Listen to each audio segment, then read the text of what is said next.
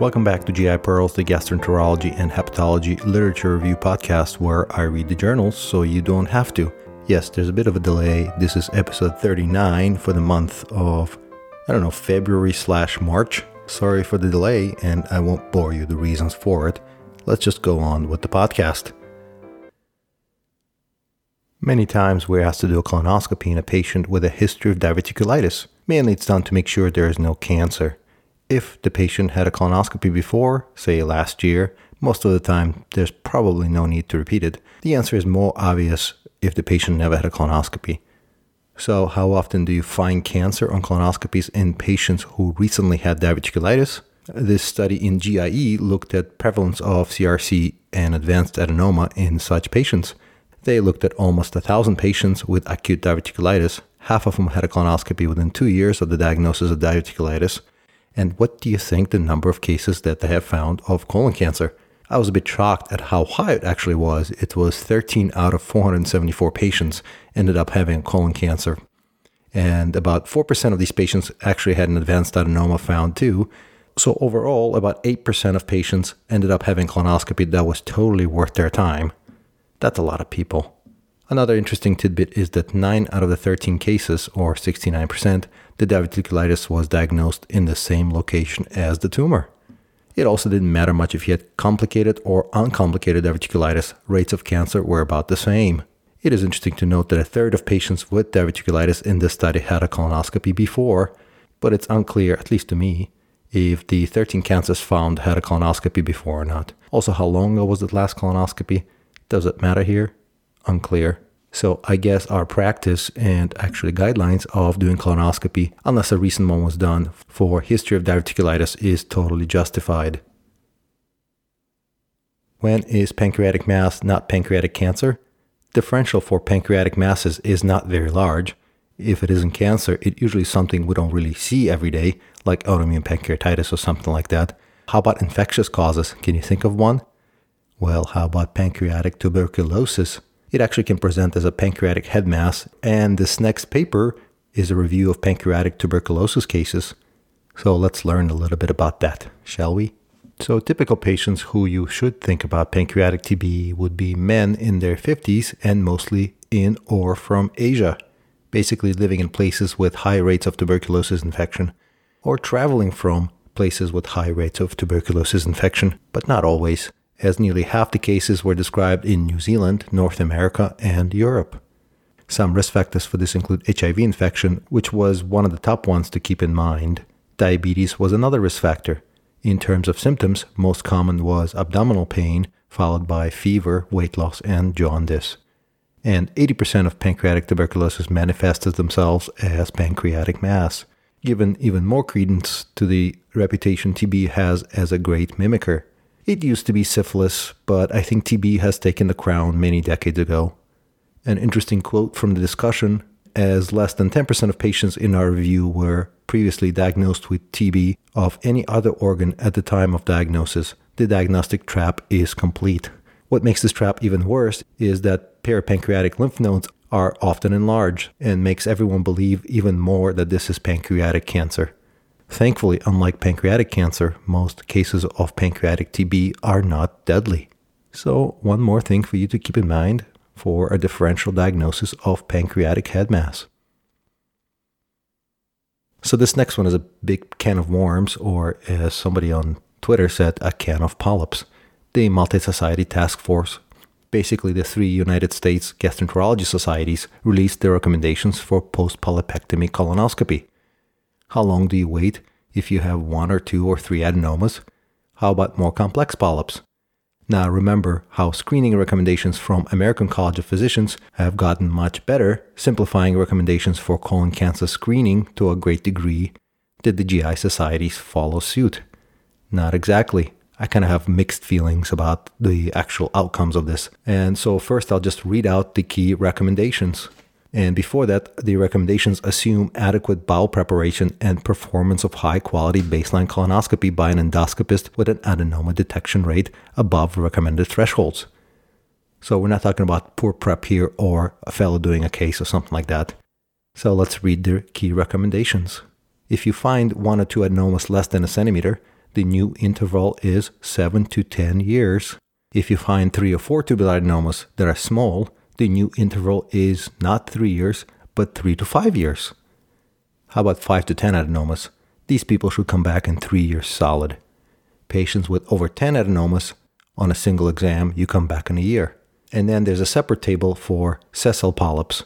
So if you have 1 or 2 sessile serrated polyps less than 10 millimeters, you come back in 5 to 10 years.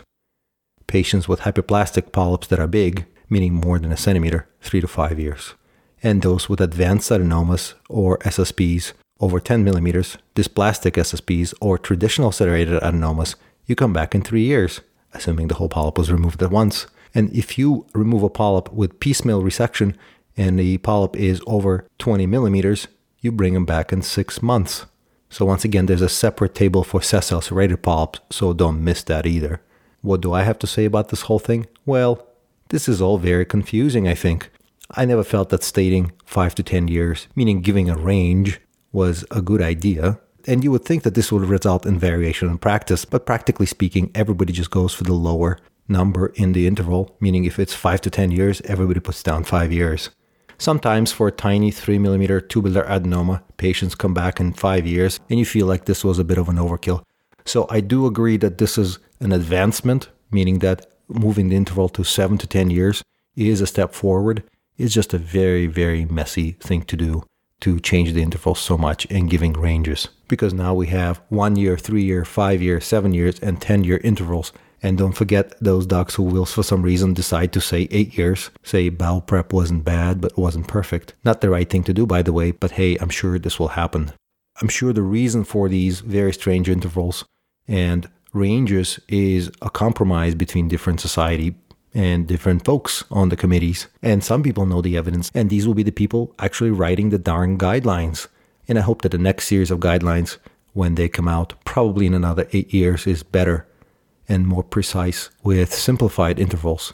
So just a summary of my thoughts on these guidelines, that these are better than what we had, but they're not perfect.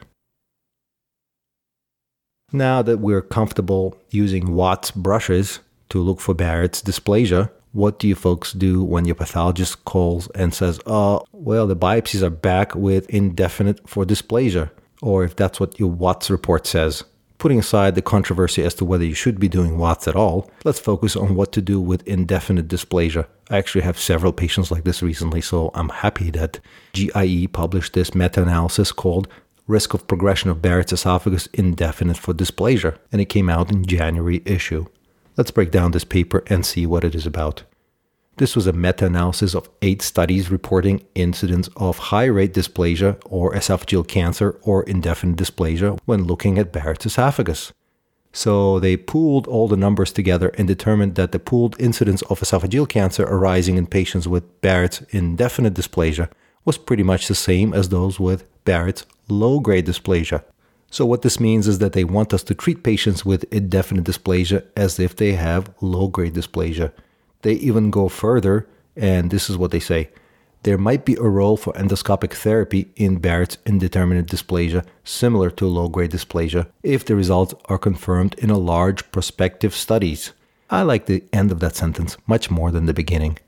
Currently, the ACG guidelines tell us the following. For patients with indefinite dysplasia, a repeat endoscopy after optimization of acid suppressive medications for 3 to 6 months should be performed. If the indefinite for dysplasia reading is confirmed on this examination, a surveillance interval of 12 months is recommended. Basically, if the pathologist says indefinite once, you do it again, and if it's back again, you repeat in a year. Another point to note is that the rate of progression reported in this study was 11.4 from indefinite dysplasia to low-grade dysplasia or worse. But several points need to be made here. One, this is not the greatest meta-analysis. It really bunched a bunch of apples and oranges together. For one thing, the rate of esophageal cancer in studies from Europe, where the rates are 9 times higher than the rates in the United States, were put together with the US population studies. Also, I'm sure the rate didn't stay the same over time, so rates of older studies may be vastly different than the rates now. So will this study change anything that I do? I'm not sure. I don't think so. I think the ACG guidelines stay, meaning if you find indefinite dysplasia, you maximize PPI therapy, repeat in 3 to 6 months, and if it's still there, you go back and look in a year.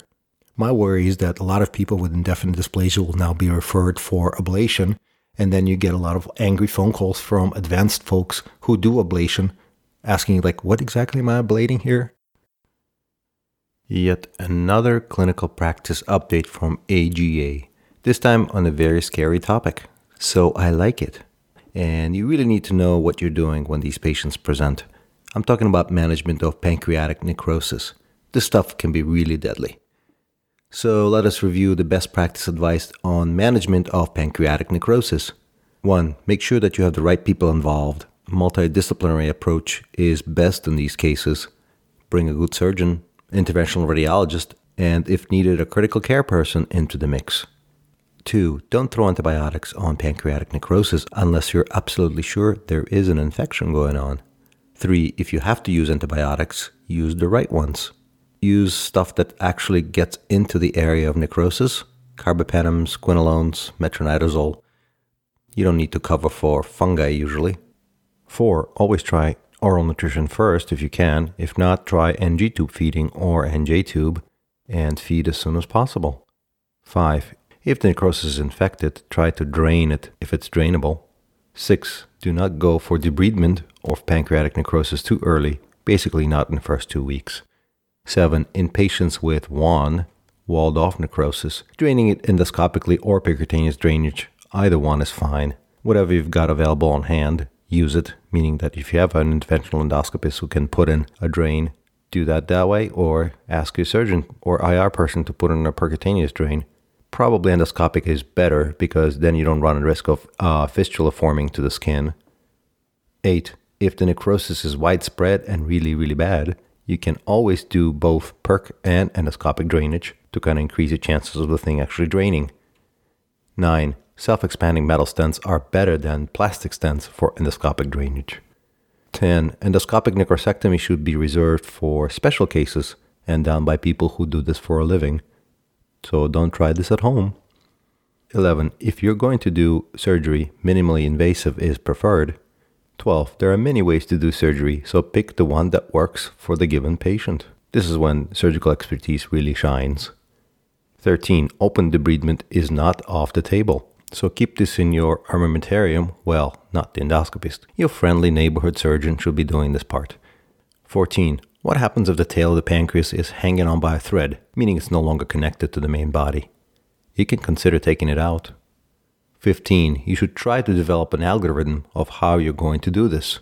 Step-up approach, perc or endoscopic drainage, followed by endoscopic necrosectomy, followed by surgical debridement, as an example. And if you have the resources, probably come up with an algorithm of who you call when. That way your multidisciplinary approach is all set up. So this is a very complex subject overall. Patients can be sitting there without any symptoms with a giant necrotic mass in their belly, or crump before your very eyes with a tiny focus of infected necrosis. It's best to know this stuff beforehand, keep up with it, so you know exactly what to do when this scenario happens. There are many useful algorithms in the paper. My overall takeaways are as follows. Feed these patients early, don't just throw antibiotics unless there's a good reason, and call a surgeon or IR or your advanced endoscopist as soon as possible to help you out. No episode of GI Pearls is complete without me ranting about the microbiome. Many of the human studies often quote very compelling studies done in mice on FMT transplant or some sort of microbiome manipulation. This whole idea that changes in the microbiome or this dysbiosis is actually the cause of the disease rather than the consequence of it, or a bystander, still not completely resolved. Part of the problem, as discussed previously, is the fact that scientific approach has been completely backwards, where people try to fix microbiome, sometimes not even checking if whatever intervention they tried actually changed the microbiome or not, rather than having a good hypothesis up front. Cell published a cool review titled Establishing or Exaggerating Causality for the Gut Microbiome. It should be a required reading for anyone doing research in general, and specifically in those doing microbiome research, which is why I am here spreading the word about it. Let's quickly go over the main points. Basically, most common way to study microbiota in mice is to take germ-free mice, give them human microbiota of people with some medical conditions versus controls, and then do some fancy measurements or something like that to start making inferences based on those. Well, the authors of the review say that making any causal claims from such analyses is implausible, and these type of studies are wrought with insufficient rigor or experimental design problems, bad statistical analysis, and just downright bias. I mean, this type of mouse model seems to always work. At least in the review of the 38 studies that they looked at, it worked in all but 2 of the studies. In those 2 studies where it didn't work, meaning they didn't get the phenotype they expected, the authors just explained it away somehow. Bottom line, this paper is not just criticism of what's out there. They also give you helpful suggestions on how to improve things going forward. So if you do microbiome research of any kind, please, I implore you, read this thing. I'm happy to email you a copy if you don't have access to it. Let me know. Just send an email to info@gipearls.com. Moving on to something interesting again. Sometimes I talk about things I don't really see that often myself, mainly to make sure that I know the topic, and also to make sure that you guys out there, listeners, know it too. Let's talk about neutropenic enterocolitis. A nice review of clinical features and outcomes of neutropenic enterocolitis was published in Diseases of Colon and Rectum by the folks out of MD Anderson. I'm sure they see a lot of this stuff. Chemotherapy can often get your neutrophils below 1,000 in solid tumor patients, and it often happens in the treatment of hematologic malignancies as well, when your bone marrow is toast. This neutropenia can basically lead you to not be able to fight off gut pathogens effectively, leading to mucositis, translocation of gut pathogens, leading to what is known as neutropenic enterocolitis. Another word for it is typhlitis. What the heck is the word typhlitis anyway? Well, it comes from the Greek typhlos, meaning blind, or typhlon, meaning cecum, or blind gut. Itis, well, it is an itis, as in colitis, diverticulitis, appendicitis, itis, or disease. Apparently the word typhlitis was very popular in 1800s for some reason. Once you develop neutropenia, you can get symptoms of enterocolitis or typhlitis within 2 days of developing neutropenia. That's pretty fast. It can last up to 2 weeks, even with therapy, which is typically with antibiotics and GM-CSF. So how do you make diagnosis of it? Well, you exclude other causes the best you can. You get a CT scan. You see wall thickening of the colon. You see luminal distension. But this, of course, can mimic infections like CMV or even mucormycosis. Would you scope these patients? Well, maybe. The people who published this paper also published a little review of safety of endoscopy in neutropenic patients that we discussed in episode 33 of this podcast, so go back to listen to that if you like. Main takeaway there was that it's probably safe as long as you have antibiotics on board and as long as the ANC is not too terrible, meaning as close to 1,000 as you can get it. And what was more significant was the patient's performance status, even more important than the absolute neutrophil count. How well these patients are doing overall. So make sure if you're going to go endoscopy route, you do it in the right patient, the right way, and talk to oncology to make sure that it's really going to make a huge difference for the patient in terms of outcomes. Speaking of outcomes, what kind of complications should you prepare for in patients with enterocolitis like this? Sepsis, 11%, and 2% of patients develop perforation, by the way. Some formed abscesses. Pneumatosis intestinalis is probably the most famous one because of how grotesque it can look on imaging. And if you decide to scope once again, what do you see on endoscopy? Patients with ulcerative inflammation on endoscopy have a longer median duration of NEC symptoms compared to those without ulcers that were seen. And those patients without ulcers had a lower ANC and were more likely to have abdominal pain. So if you don't see ulcers, those patients require antibiotics more than the patients with ulcers.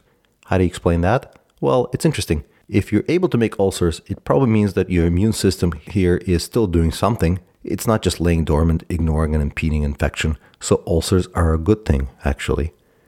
And if ANC is very low, your diagnosis is actually easier to make based on clinical presentation. In those patients with ANC that is higher, closer to 1,000, that's where you have a diagnostic dilemma on your hands more often. By the way, only a minority of patients have profound diarrhea. Many do have diarrhea, it's just usually not very severe. I think the biggest takeaway for me was the ulcer thing, which I think I actually remember when I was an intern on the oncology floor. So if you have ulcers on endoscopy, it's a good thing, and if you don't, it's probably worse. Anyway, thanks to the folks from MD Anderson for putting this neutropenic enterocolitis study together. Very interesting stuff.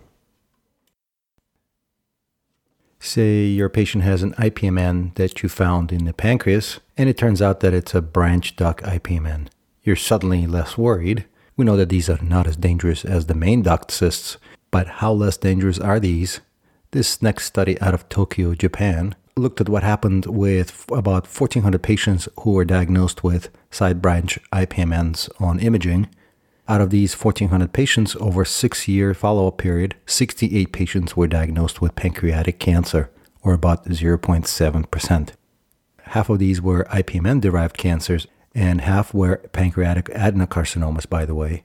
And in the total population, after 5 years, the risk was basically tenfold higher than the age-matched general population in Japan.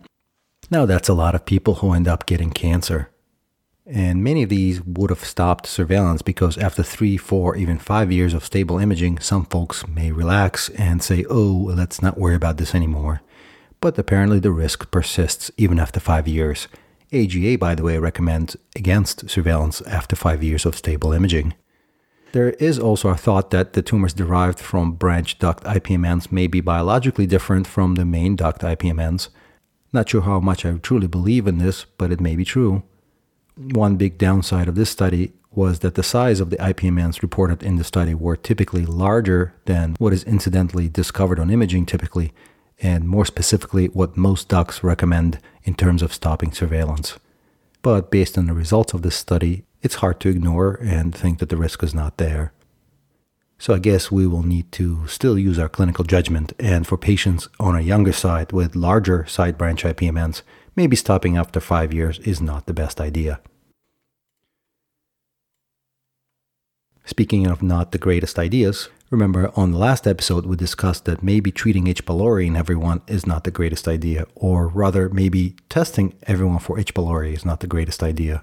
Here is a paper that kind of supports those conclusions. The paper is published in CGH for the month of February, and it's titled Increased Incidence and Mortality of Gastric Cancer in Immigrant Populations from High to Low Regions of Incidence. And this is a meta-analysis looking at all the data available of immigrants and what happens to the incidence of gastric cancer once they move. They looked at 38 cohort studies from different regions and found that the risk of gastric cancer is consistently higher among immigrants who emigrate from countries of high gastric cancer incidence. What is interesting is that elevated risk was retained in second-generation immigrants, though it was slightly lower compared to the first-generation immigrants. How does this affect overall risk of cancer in the US? I think for third, fourth, or 10th generation Americans, the risk is very low. But remember that the United States has over 40 million foreign-born individuals from all over the world, and maybe, a third of them are from higher incidence gastric cancer regions. Now think about it. What does that do to overall risk of gastric cancer in the United States? And do you really think that most studies really go with a fine-tooth comb and really separate the data based on immigration status? Or how about second-generation immigrants? I don't think so. And I think what this tells us is that if an individual is foreign-born or his parents are from another country, their risk is greater than if their grandparents came here. So what I'm saying is that context is important when it comes to risk stratification, which is why what we discussed in the last episode about testing everyone for H. pylori with hopes of avoiding gastric cancer might not be the greatest idea. Now, why was I talking about H. pylori so much, or gastric cancer again? Well, AGA has just released the latest guidelines on gastric intestinal metaplasia. And I'll tell you, lots of weird, but also lots of good stuff in this guideline. Here are their recommendations. There are very few of them. But first, how about a preamble? Remember, this is for America only, based on already discussed risk factors. So 1, if you happen to find gastric intestinal metaplasia, make sure you test for H. pylori and treat it if you find it. 2, for patients with gastric intestinal metaplasia, don't subject them to routine surveillance. This is conditional recommendation, by the way. And then there's a statement basically saying, if your parents really, really beg you to look for cancer, then say, oh, okay, and you can do surveillance. And then comes trouble. High-risk patients would have incomplete versus complete metaplasia. What the heck does that mean, you ask? Well, there's some low-quality evidence showing that if you have incomplete metaplasia, this raises your risk a bit compared to complete metaplasia. And your local pathologist will absolutely hate you if you start calling them and harassing them to call it one or the other. But I'll let you deal with that yourself. That's what the AGA thinks we should do in terms of risk stratification. And then comes the final statement. 3. In patients with gastric intestinal metaplasia, the AGA suggests against routine repeat short interval endoscopy with biopsies for the purpose of risk stratification. There is a caveat here for a statement with conditional strength and very low quality of evidence.